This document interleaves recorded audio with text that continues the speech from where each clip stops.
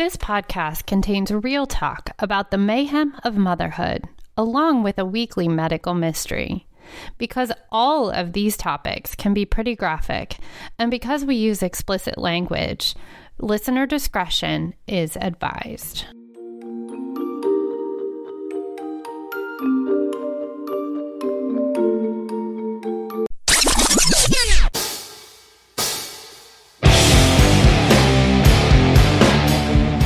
Welcome to the Motherhood, Mayhem, and Medical Mysteries podcast. On this show, we are not attempting to solve the major medical mysteries of the world or tell you how to raise your kids. We are definitely not doctors or scientists of any kind. We are just two moms here to provide you with support, resources, and maybe a few laughs along the way. We do a lot of research and will definitely share the things we learn, but please talk to a professional if you have specific concerns about your experiences. Here's Melanie, the girl who once got so drunk that she wore a coffee filter on her head like a bonnet. I'm not even ashamed. I'm not. And that's Miranda, who enjoys the disgusting Hostess snack, snowballs. Oh, they're my favorite. I love snowballs. I know you do. And I'm not even sorry. I'm not even sorry. So, how's your week been? A little wild, to be honest. Yeah? Let's see. Highlights or lowlights, depending on how you look at it. Uh-oh. For you listeners out there, Miranda and I both drive Priuses. Oh my gosh, we do. We are part of the Prius family. We are Prius Pisces sisters. I just want everyone to know that. But we are not pious Prius Pisces sisters. Oh my goodness, don't say that again. So I have had my Prius for over 8 years now, and I have had no issues with it whatsoever. It still kind of even smells new. Like when I go for rides with you, it has like a lingering new car smell. A little bit, a touch. I mean, chocolate milk has taken out most of that. Okay, so I swear it's because she heard me. I was telling a coworker in the parking lot that I was probably going to trade her in soon because, like I said, I've had her. Well, later that day, I went to lunch and I turned her on because I was going to listen to a podcast, and a whole bunch of lights were on. That's never good. A whole bunch of lights. Never a good sign. And I've never had any trouble with it before. So, of course, I turned it off, turned it back on, patted my head, rubbed my stomach, and spun in circles 3 times, like, whatever. Lights all still on. So I go back into the office and I Google that combination of lights. And all of the things that pop up say, do not drive, do not drive. No, are you serious? Oh, yeah, no, I'm serious. Oh, my gosh, you had like threat level midnight on the dashboard. It was. Oh, my gosh. Apparently, the particular combination of lights that were on was an indication of a brake system issue. So it said that the brake system could completely fail. Not good. At any given point. Not good. Not at all. That's not what we want to happen to you. So then I'm like, oh my gosh, well, I don't want to overreact and like freak out and get it towed or anything like that because, the bottom line is money. I'm like, how can I do this? I keep reading things and I'm like, they're like, oh, well, my wife drove her car like that for 100 miles or something. And I'm like, oh, okay. So, I know it's a braking issue. The dealership is not super far from our office. So I take off. Oh my gosh. Leaving like 2 school bus links between me and the vehicle in front of me. Yet again, Melanie, you are like the bravest person that I know. Because I would have made my husband come and do that. I would have been like, so come drive my car because it's broken. That's not how I operate. I have to handle it myself. You are an independent woman, okay? You're the one that Beyonce sang about. So anyway, I'm leaving, and the road that I have to take to get to the dealership is extremely busy. Like, it's probably one of the busiest roads in this area. And so I'm getting looks from people beside me for the amount of space that I'm leaving between me and the cars in front of me. No. Like I can tell, like people are like, what is going on with this crazy old lady in this Prius up ahead? Right. So I turn into the dealership. So I'm like, oh, sigh of relief. Right. Thank God you made it. They have this crazy system where there's like garage doors that open and you're supposed to drive your car in. And they have this whole staff of like old men that are the ones that relay the cars that are being worked on. Yeah. You know? Love it. So you have to pull in the bay and like pull through. Now, mind you, I've been on the edge of a panic attack about not being able to stop this whole time. And this old man is standing right in front of my car, motioning for me to come closer to him. You're like, sir, I am about to break your kneecaps. Please step aside. And I'm like shaking my head. No, I'm like, no, sir, no. And he's like, you can do it. You can do it. And I'm sitting there going, oh man. Oh my gosh. He asked for it. And thank Senior the Lord. citizen mowed down by Prius in Toyota dealership. Well, I would have pinned him to the wall. Like, oh no. Anyway, oh my gosh. I was just very grateful that it stopped. I put it in park, and this is a very, very, very busy service center. And they come over and they're like, you know, with their iPads, like, what name is the appointment under? I go, oh, no, there's no appointment. I said, take a look. And like 3 of them lean in there and look, and they're like, oh, you can't drive it like that. Okay, and I'm like, there it is. I know. That's why it's here. That's why it's here, sir. Google told me. But anyway, oh my gosh. She's all fixed now. She had an issue that was covered by what ended up happening? Warranty. What was it?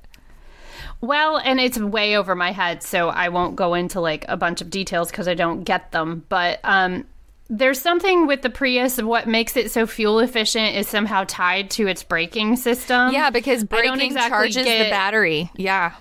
In some way. Well, there's this component that oversees and makes all of that happen. Okay. And that is what was bad. Oh. It's called a brake booster, if I understood Gotcha. But anyway, all you mechanics out there, we're sorry. I probably said that wrong. This is not motherhood, mayhem, and mechanics over here. Okay, it's not. We don't know nothing about cars, but I do know that a Prius, when you brake it, the braking action charges the battery. I did know that, so that's pretty critical if something was wrong with the thing that oversees that, because that's tied to your whole power source. But at the end of the day, it's fixed, and I did not mow down an old man. And you because didn't, he told me to. And you said it was covered under warranty, so like, did you even have to pay anything? No, I did not. You did not have to pay anything. Nope. Wow, that's amazing. So how was your week? You got really lucky there. Well, I was going to tell you, so you know how I've got Fisher at the YMCA now? So I've actually been going to the gym and working out. Woo! Awesome. And I've been feeling really good, and I'm enjoying it because that's like my me time to get on the elliptical and watch Netflix on my phone for like 45 minutes. But check this out. This is so random and crazy. I'm going to have to cancel one of my gym nights and get a little out of my gym routine because I have a new routine I'm starting. Okay. I may or may not have joined a choir. It sounds like you definitely did. I joined a choir, and when I tell you, it's an all-women's choir, and I'm like the youngest one by about 35 years. It's fantastic. Yes. Wow. Yes. Okay. So one of my coworkers is in this choir, and she found out that, you know, I enjoy singing and all of this, and she's like, oh my God, you should join this choir. We are, you know, just a group of gals that get together and sing, and we raise money for like different local charities and stuff. And I'm like, that is so beautiful. What a great, you know, basically they do 2 big concerts a year, and each concert they just raise a ton of money for these different charities.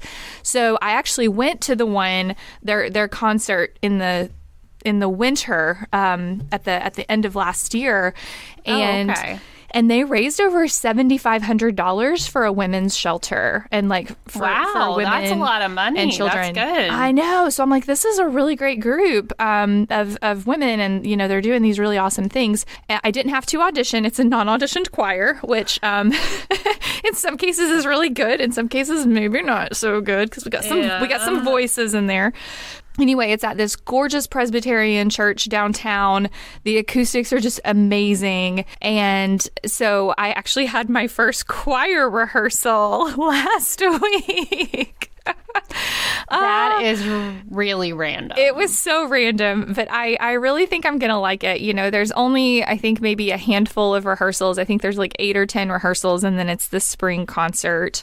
Everyone kind of brings forward a charity that they want to recognize with donations for the spring concert, and then we all vote on which one is the one we want to use. And then that's what all the proceeds go to. It was kind of a funny story because I drive to the Presbyterian church, which is just a couple of blocks down the road, and it's downtown, so big roads, big street, busy streets, lots of cars, lots of people. And as I go to turn in to the parking lot of the Presbyterian church, there are like these 2, 3-4-year-old little boys that are just running down the sidewalk. And I do not see Mama in sight. And that stresses me out. I go into like Mama Bear mode, and I'm like, oh my gosh, these children broke away from their parents and they are out here just running amok on this busy, busy sidewalk next to this very, very, very busy road. So I whip in my Prius into the parking lot, and I like jump out, and I'm kind of like, I'm not going to put my hands on anybody else's children, but I move in that direction. Like I'm kind of following them, and I'm looking for a parent. I'm literally like a shepherd dog. I'm like an Australian shepherd with these 2 little boys, and I am just like making sure that they don't run out in the middle of the road on this busy street. And anyway, here comes the mom, and she's like barreling down the sidewalk, pushing a stroller. Sheer panic on her face, and she's just like shit. That is what I would have been saying as well. Me too. And I'm like, girl, I have got you. Your boys are right here and they are good. And she's like, oh my God, thank you. She's like, I can't believe they got away. Shit. Right in front of like the giant Presbyterian church. So I'm like, this is a good sign. This is where I'm meant to be. So yeah, apparently. So I got those little boys back to their mama, and then I went and I just sang my little heart out that night, and it was so fun. It was such a good time. Yes. Good. You know what time it is.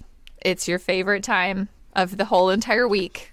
It's time for Medical Mysteries with Melanie. Yay! It's at least my favorite time of the week. I love it.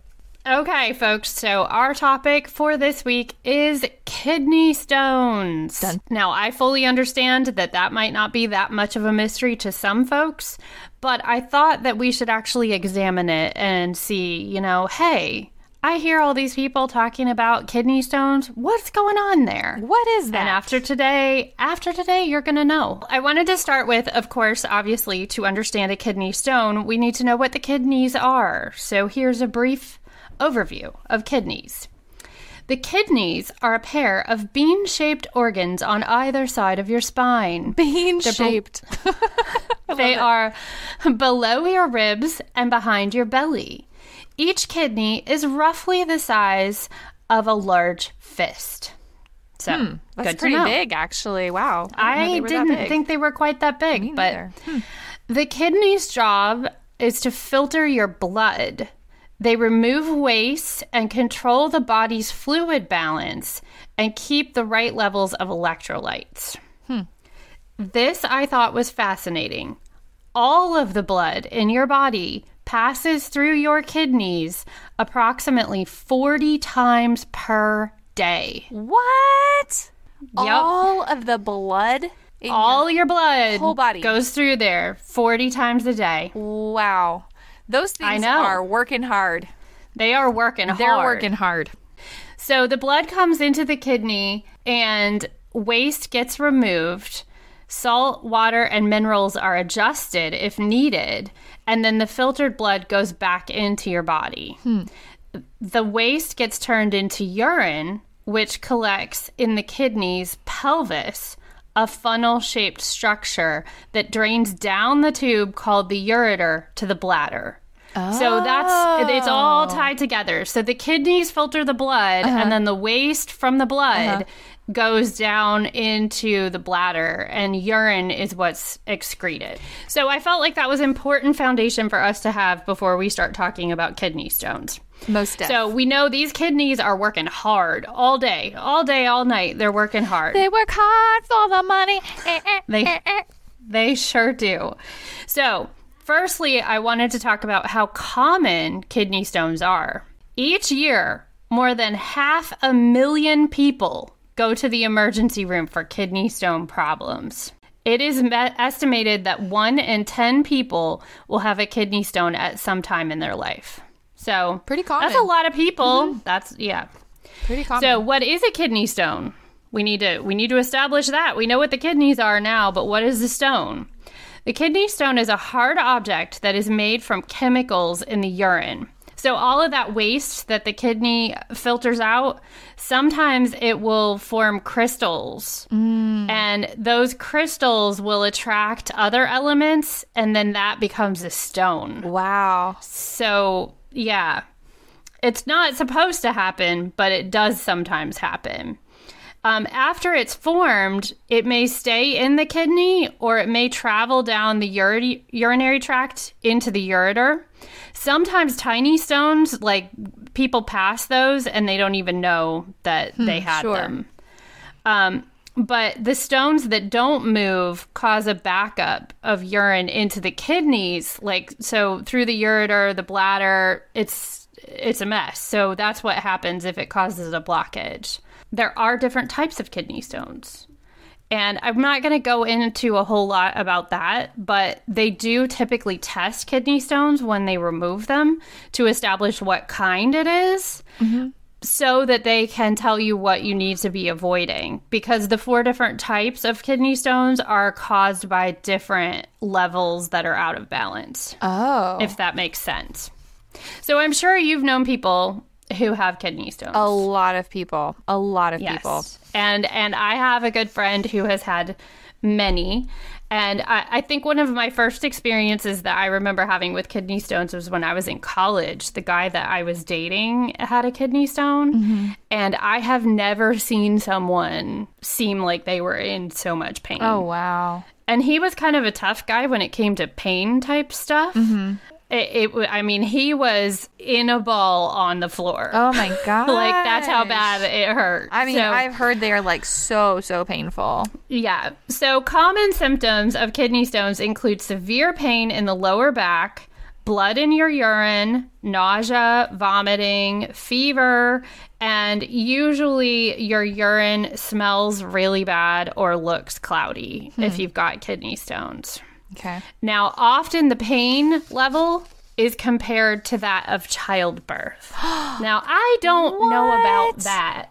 Oh, my goodness. I don't know how we could ever get a comparison on that. Yeah, that would be a hard thing to measure there. But, I mean, it's like, here's this really great big thing passing through this really small tube.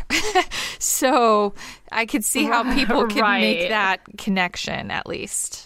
Definitely some similarities there. It would be such a hard thing to really determine if it's the same. But anyway. Yeah. Okay. So with all of the things that we talk about, what causes these kidney stones? Yeah. Because I don't know about you, but I want to do whatever I can to avoid this because it sounds bad. Oh, heck yes. So possible causes include drinking too little water. So water. I've heard that. Water. Yeah. Stay hydrated, people. Exercise either too much or too little, which is interesting. Yeah. You got to be in that sweet spot somewhere in the middle. Yeah, well, and you talked about electrolytes and all of that, so I'm sure that's a big part of where exercise can come into play. Obesity. A lot of folks end up with kidney stones after weight loss surgery, which is interesting. That is interesting. And then, of course, eating food that has too much salt or sugar. Okay. So we'll talk a little bit more about that. But there are also some certain types of kidney stones that a family history, there can be a family history, and that's a whole different animal. The main causes are too much salt, too much sugar, and not enough water. So how do we treat them if we end up with one? Do tell. Do you know? Do tell. One of the first steps that they often take is what's called shockwave lithotripsy. And that's a non-invasive procedure where they use a high energy sound wave to blast the stones into smaller fragments. Now, it's important to remember they're busting them up into smaller fragments, but those fragments still have to get out of you. Right. You're still going to pass those fragments. Hopefully they're going to get busted up pretty small. Now, there's certain stones, depending on where they're placed or whatnot, that is not always an option.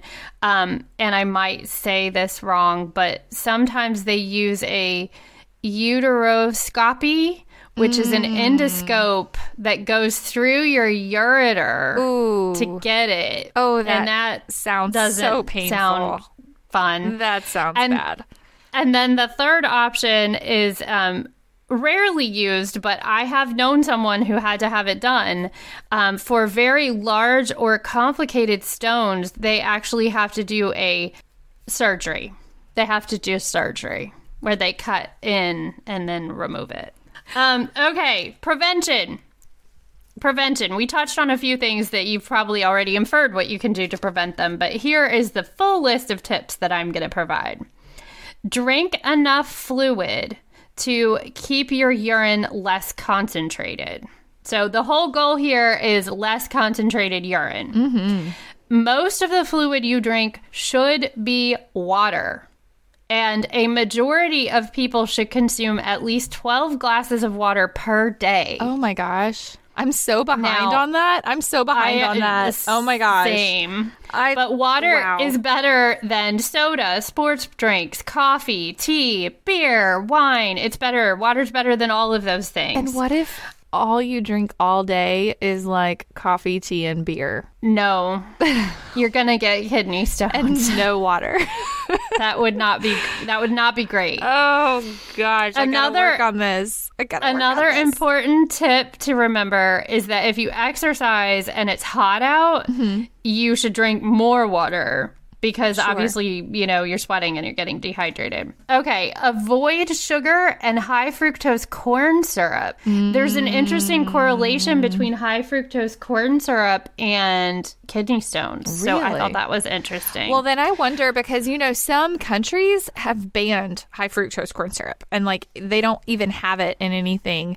They just have, cane sugar or, raw sugar. And so I wonder if you looked at those demographics of people from those countries, if they would have more prevalence of kidney stones. It would be interesting. Probably Somebody do the science. Somebody do the science out there. Unless they're just drinking an enormous amount of water. I would think that places where you can get high fructose corn syrup would have more kidney stones. Right. Probably. Right. Okay. Next tip. Eat more fruits and vegetables, which make the urine less acidic. When your urine has less acid, the stones will be less likely to form. Animal protein produces urine that has more acid, which can increase your risk of kidney stones. So here's a really interesting thing that I came upon here. If you eat a high protein diet, not to call out the keto folks, but a high protein diet, which includes high amounts of animal protein, it is quite likely that you will end up with kidney stones. You do need adequate protein, but it needs to be part of a balanced diet, not just a full protein situation. Reduce salt in your diet. Here's a funny thing that they pointed out. One of the articles I was reading was that, people always think about French fries and potato chips, those kind of things.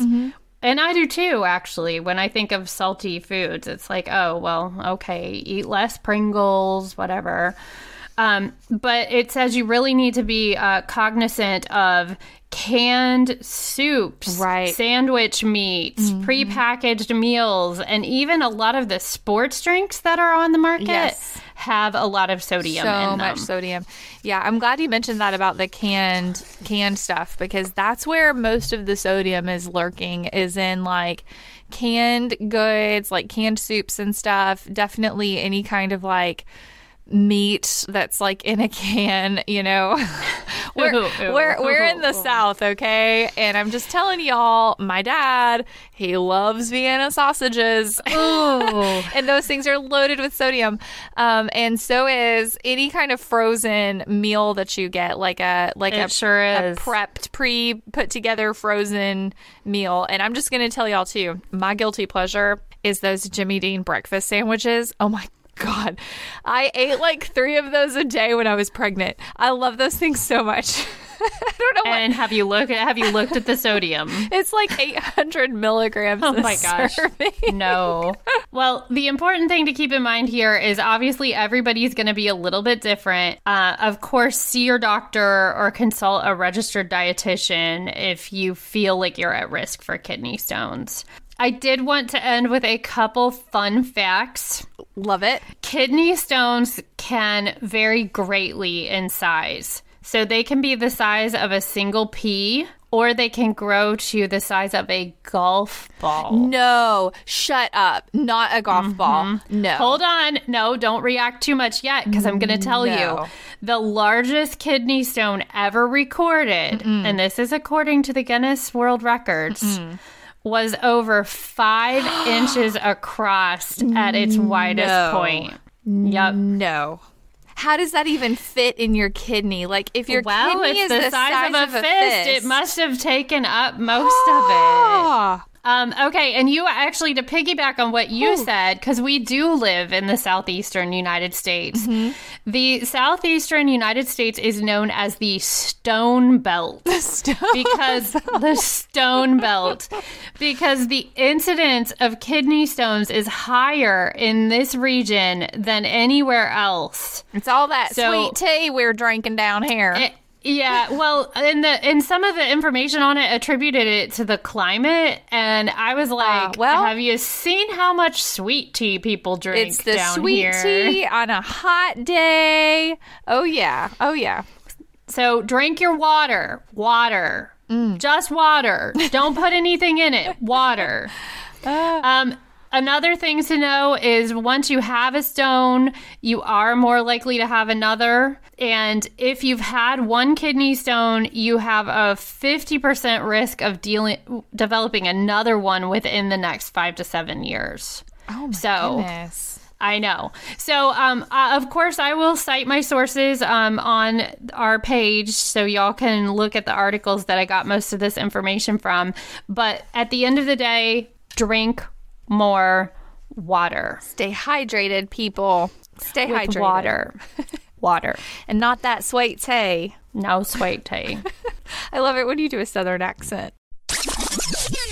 Okay, Miranda. I don't know if you have your water there by you to drink or not, but definitely not water. What is our motherhood topic for this week? This week, I want to talk to you about Maria Montessori.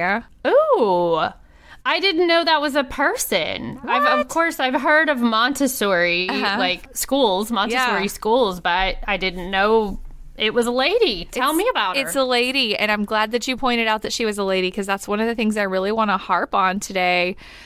Because at this time, she was basically like a woman pioneer in her field and did so much for education and child psychology. So she's incredible person. So I want to spend some time talking about her, and then I definitely want to dig into like her methods and what's the Montessori model, what are the Montessori methods, because there's Montessori schools everywhere. We see that. We kind of sort of know what that is. I've always kind of sort of known a little bit about what it was, but I did some research today so I could bring some of it good, to you. Because I was going to say, if you asked me what is a Montessori school, I was going to say They what is do things that? differently. It's very different. It's very different, but there's so much that she contributed. So, yeah, we'll talk about her. We'll talk about the methods. And yeah, let's get started. So, Maria Montessori was born in 1870 in Italy. I'm not even going to try to say the province that she lived in. It's like Chiaravalle or something. And you know what? I'm not going to make you. You're not going to know. So her family was like pretty well to do. Her dad did stuff in finance. Her mom was very well educated. This was definitely not the norm. So she came from like a very well to do, educated family. So she definitely kind of had a leg up already when she started. And when she was 13, she actually entered an all boys technical institute because she wanted to become an engineer. Really? Super unheard of in 1883 for a woman to be like, I'm going to be an engineer. Ciao, Bella. But she was. And I think that it's important to know that because it's kind of the way her mind works. She's very, very scientific, very empirical. She actually ended up going to the University of Rome, and she studied physics, mathematics, natural sciences, and she actually even got into the Faculty of Medicine, one of the very first women ever to be into the Faculty of Medicine. And she studied there in all of these male-dominated fields, and she just absolutely mastered everything that she did. And she was also like a proud working woman during this time because she was earning scholarships, she was tutoring, and she paid for her whole entire education. So that was pretty impressive too. Much respect. Much respect, because that's hard to do even now in the 2020s. But yes, Miss Maria was getting it done. She had like this really kind of an interesting reputation because she was one of the only female doctors in Italy, probably in Western Europe at the time. I mean, we're talking the very late 1800s. Super well educated, super scientific. I mean, she could hold her own with anybody she went up against. But I also think that because she was a woman, she kind of got the shaft in her career. Oh, imagine that. So she worked with a lot of poor people and especially a lot of poor children. And one of the things that kept recurring when she's working with these impoverished families was there was so much learning disabilities and children who were, with intellectual disabilities, which of course back then they called them retarded. We do not say that word today. We use the term intellectual disabilities. She was working with those children. And this part really kind of blew my mind, and I think it's so important to know, and it speaks to really her entire method and model in general. She started working at an asylum for retarded children. Again, that's what it was called back then. Oh, wow. It was not called a center, a resource center of enrichment for children with intellectual disabilities. It was called an asylum for retarded children. So this was back in that era where if your kid had a significant disability, you just sent them away. You sent them away because how could you? Well, how could you take care of them? Thank goodness that doesn't exist Thank anymore. goodness. Oh my gosh. And thank God for Maria Montessori because she's just incredible. But she started to notice like these children were living in these basically like prison cells. They didn't have any furniture. They didn't have anything to comfort them. They were stripped of anything that was like joyful or brought them any kind of happiness. Like they have no toys. They have like raggedy clothes, Yeah. And it was terrible. And she noticed how hungry they were for stimulation and for warmth and just for like a kind, caring environment. So she began to do everything that she could to like enrich them and take care of them and provide them with, that stimulation and learning and kindness and love. So, oh my gosh, isn't that just amazing? It gives me chills. Yeah, that's awesome to think about. That's so good. So in the process of doing all of that, she began to learn a lot about kids. And remember, like she was trained as a scientist. So she's very empirical. Everything's about the scientific method. Everything is about cause and effect. And, what's the results of a study and all of this. So she developed this center, another kind of asylum type center, but she kind of modified it and she implemented some of these measures that she had taken to introduce stimulation and learning and all of these things. And the kids there started making like these exceptional improvements. And so word started to spread about her, about the impact that she was making. Well, I bet they did. They finally had somebody giving them attention and love. And just seeing their potential, right? Yeah. So she opened the very first Montessori school. It was called the Casa di Bambini, which isn't that great? Cute. Well, it's really just Italian for the house of children or the children's house. Okay. Well, so I guess it sounds so much better in Italian. I know, right? So the Bambini is children, I suppose, in Italia. And she opened that in Rome in 1907, and everything was designed so that children could learn naturally. And she put such an emphasis on the environment. I want to talk about that a little bit later. She very much designed this so that the children living there would have their own world. So one of the very first things that you'll recognize even today, if you go to like a Montessori school of any sort, is things are scaled down for the kids to interact with. So the counters are lower, the desks are lower, the chairs are lower. And we have a lot of that even in like the public education, but that all came from Maria Montessori, because up until that point, it was kind of like children living in an adult's world. But because of her engineering mind, it's almost like she reverse engineered the environment to fit a child and to fit their size. So bookshelves are like down on the floor so kids can like go to the bookshelf and get something. She would have little china sets and tea sets where they would learn how to like set a little table properly. And everything was like scaled down so that it felt like it was their home, like they were an adult, but they were living in like this, shrunken down child size adult house. Isn't that kind of cool? Wow, that's really cool, but also really interesting, because when you look at even just stuff that you can buy for your children at home, so much of that came from probably what sounds like her initial idea is to make it smaller, the smaller dishes, the smaller kitchen set, the smaller grocery store cash register toy, the smaller chair, table. That's cool. That's exactly right. I think she was the one who started all of that. She scaled these things down. And it makes me think Fisher had the little Melissa and Doug cleaning kit with like this little mop. I remember. He loved that mop. He loved that mop. He didn't use it correctly. But that's like such a Montessori thing, because the other thing that was really important, I'll talk about it later in the methods, was about being a citizen and like being responsible and taking care of things and taking care of your environment. Wow. So she kind of developed all of that. And I think she also, because she was an engineer, one of the main things that she used was puzzles. And any kind of puzzle, whether it was like a tray with little things that were carved out and you would have to match, the circles of different sizes and colors into a tray, or these little mallets that would have to go into a block in a certain order. Oh, yeah. I think she was the one who began using that stuff with kids. And I'm even curious that I think she made that stuff because she was an engineer. Like, that's how she thought. Yeah, probably. I mean, it would make sense. She's like, well, here's what I think we need, and that doesn't exist in this market. Exactly. So let me just go out to the shop and make it, I think she did. That's another big thing you'll see with Montessori is lots of puzzles and just simple wooden toys.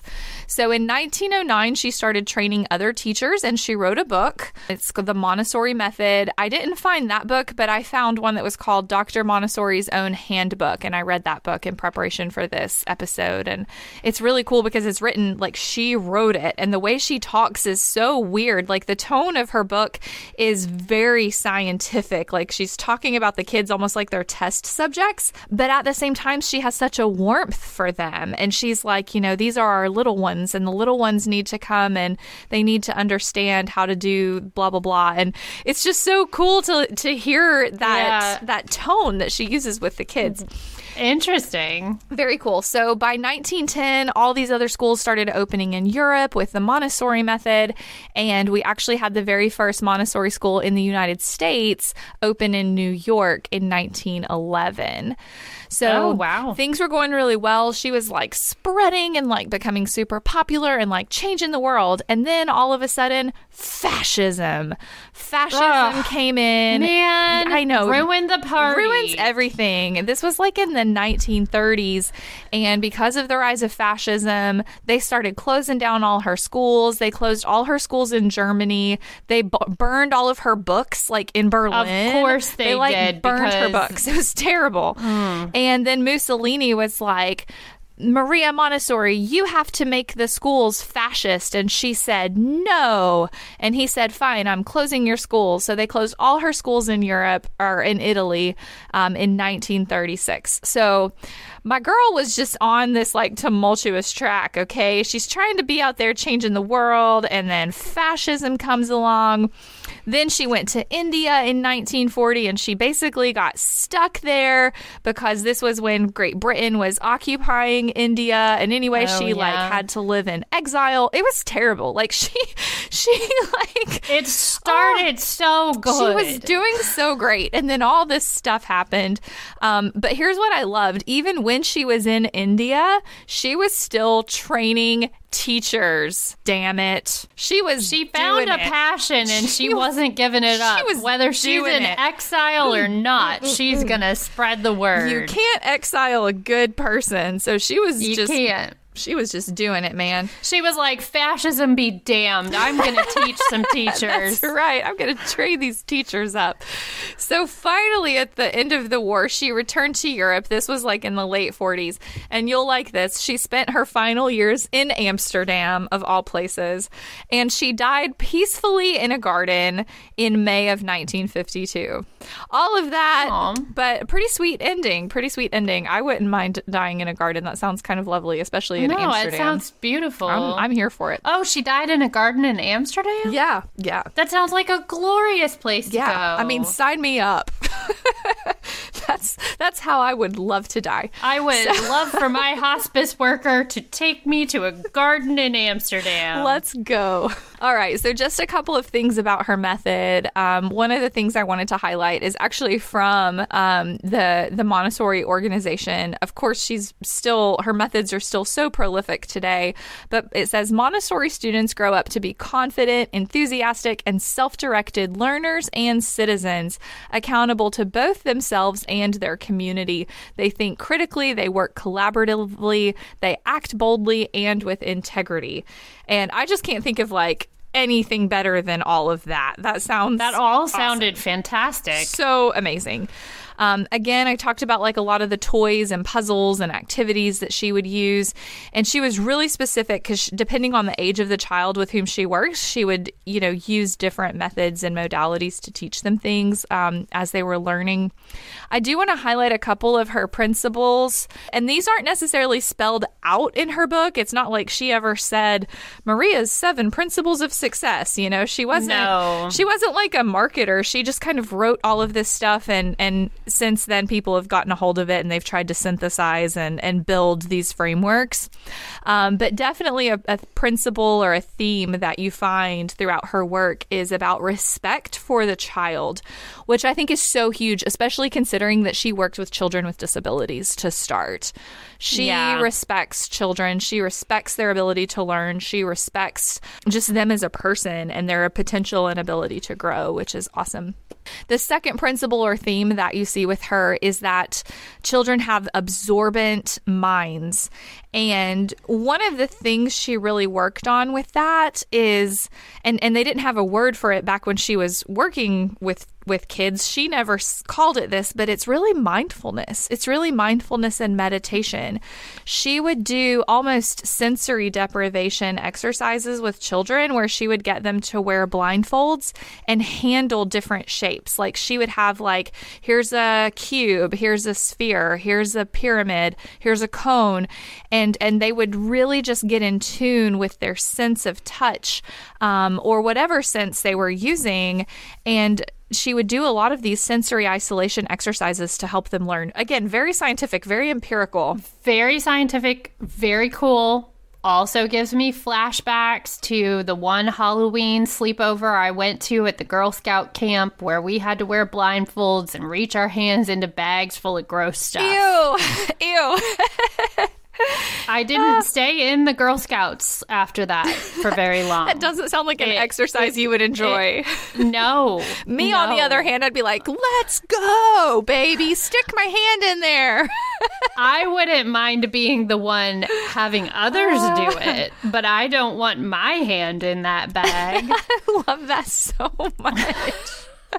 Just another area where we are like polar opposites. I know. There's so many. I'd be like, stick my hand in that bag. I want to touch it. I'll be like, that's fine. I will make the bags for you. I will get it all ready, but I am not reaching in there. That's amazing. But yeah, she would do that. She'd sit them at a little desk with a blindfold and have them like manipulate an object or a puzzle or something. And she had this sense, she had a theory that if you're sitting really still, if you're being mindful, it prepares your mind to learn. So she used movement very carefully when she taught. And she definitely emphasized the importance of stillness and the importance of silence, because those were the things that could contrast with your learning. That's genius. Really cool. She believed in sensitive periods. So children are capable of learning different things at different ages. Again, you have to kind of tune in with what's a sensitive period for them. What do you need to focus on?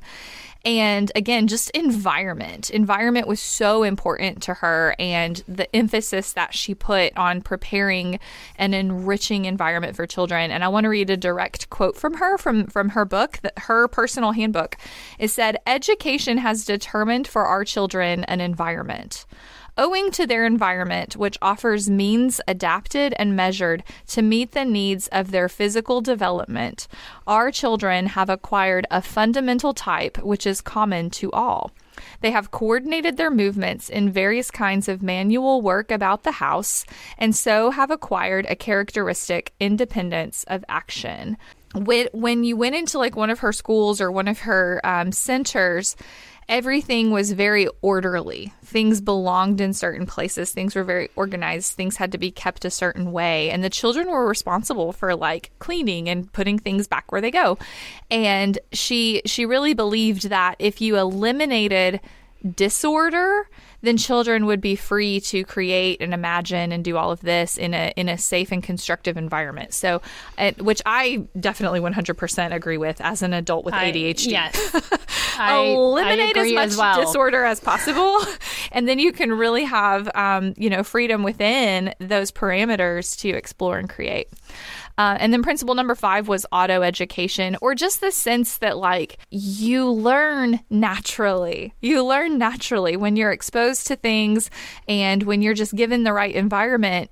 Education kind of automatically happens. Learning kind of automatically happens. And we learn through trial and error, cause and effect, trying different things. And it's just beautiful to really think about the impact that she had. I think about like every toy that I bought for my son when he was a baby. You remember the little tower with the rings that like slide down and they're different sizes? Like classic Fisher Price toy. Montessori. Yep. Remember the little cups that fit within each other and you can kind of like, they all fit together, but only one way? Montessori. Or probably also the like bin with the different shapes that only fit through one hole. Exactly. Montessori. All of these things are things that she imagined. Right. And it's just like the colors and even in her handbook, she's got a little, the back page is like, here's all the toys that the kids play with. Here's the design. And this is how, they were made. Or again, I'm still suspicious that she didn't make these things herself. So thank you, Maria Montessori, for being just such an incredible woman and for giving us all of these amazing gifts and frameworks to work with our little ones. Oh, and I do have one quote that I want to read from her that, again, just kind of gives me chills. This is straight from her own handbook. It says, oh my gosh, I love this so much. Yet, On the other hand, I would not say that the goodness of our little ones in their freedom will solve the problem of the absolute goodness or wickedness of man. We can only say that we have made a contribution to the cause of goodness by removing obstacles which were the cause of violence and rebellion. Let us render therefore unto Caesar the things that are Caesar's, and unto God the things that are God's.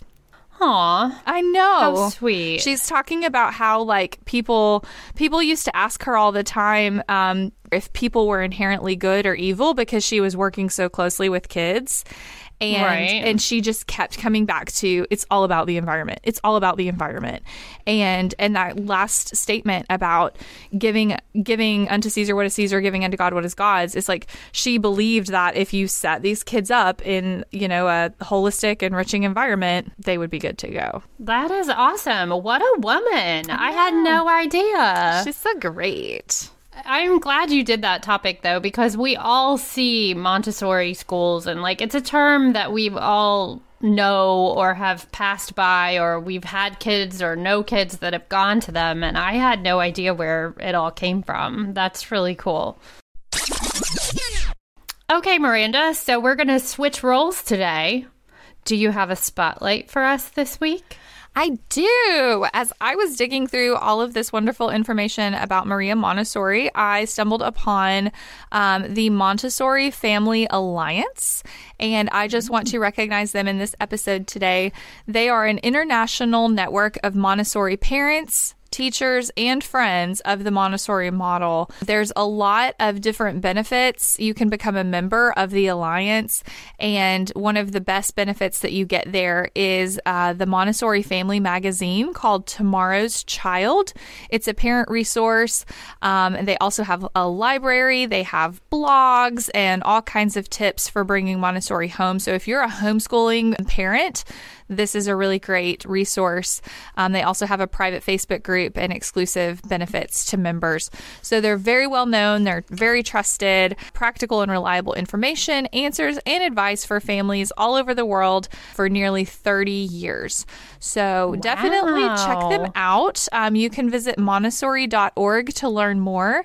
They have a couple of different organizations. They have a foundation. They have the International Montessori Council, which is more for like educators, but the Family Alliance is the one I want to hone in on today. It's really for parents. They offer webinars, school directories, and definitely things you can do in your family life to kind of bring the Montessori model into your home. Awesome. Yeah. Everybody check it out. Check it out.